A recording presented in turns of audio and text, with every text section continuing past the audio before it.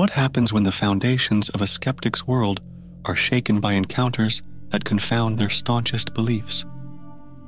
Welcome to the night, listeners. Paul here, your navigator through the murky depths of Stories Philippines podcast, where we confront the unknown and the unexplained. Tonight, I invite you on an excursion through time to the heart of Manila, where the remnants of a grand World's Fair still murmur tales from a century ago. This is the story of Alejandro, a man of reason, whose convictions were as solid as the very ground he walked upon until the uncanny came knocking.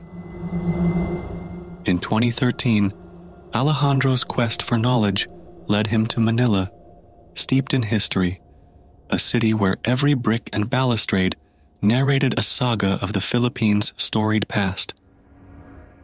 His attention was captured by a residence, a quaint yet imposing vestige of the 1904 World Exposition, its walls a patchwork of historical splendor and the marks of time's passage.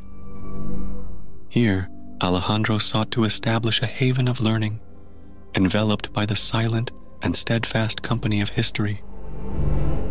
For months, life proceeded without incident.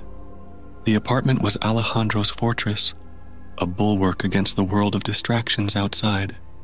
However, as the seamless cycle of days and nights went on, a subtle unrest began to encroach upon his abode. Devices, firmly switched off before sleep, awoke to their own rhythms come dawn. Ceiling fans spun wildly in frenzied dances, stirred by unseen forces in the night's quietest hours. With each inexplicable event, Alejandro's bedrock of skepticism was chipped away, leaving him in search of explanations.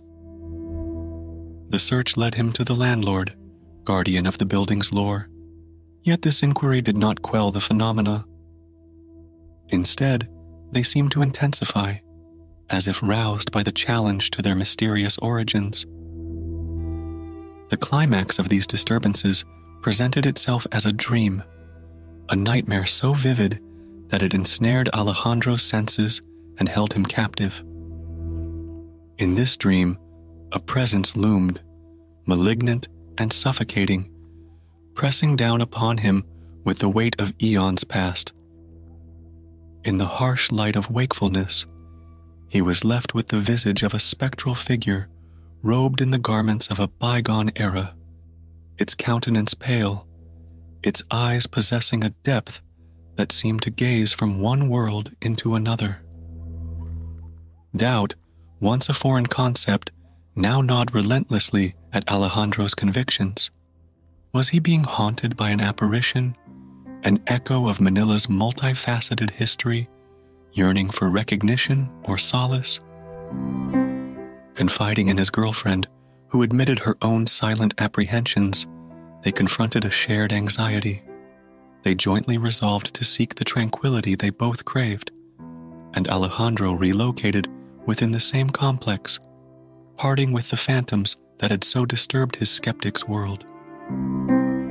In his new dwelling, the silence was profound, the night undisturbed, a peace that had seemed an impossible dream in his previous quarters. And yet, the memories of those unsettling nights persisted, whispering at the edge of his mind. As we reflect on Alejandro's tale, listeners, let us open ourselves to the idea that perhaps the past does not slumber as soundly as we might wish.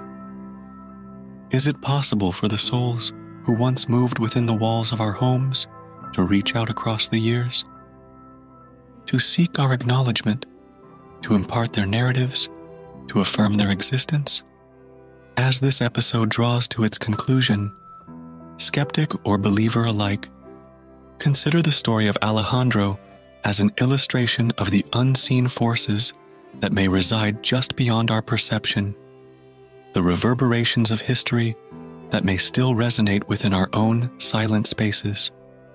This is Paul, your escort through the enigmatic and sometimes chilling, bidding you a night free from unexpected stirrings and self-willed ceiling fans. Good night, and let the echoes of days gone by inspire tales rich and plentiful. Until our paths cross again, approach the unknown with care, for we are rarely as alone as we believe.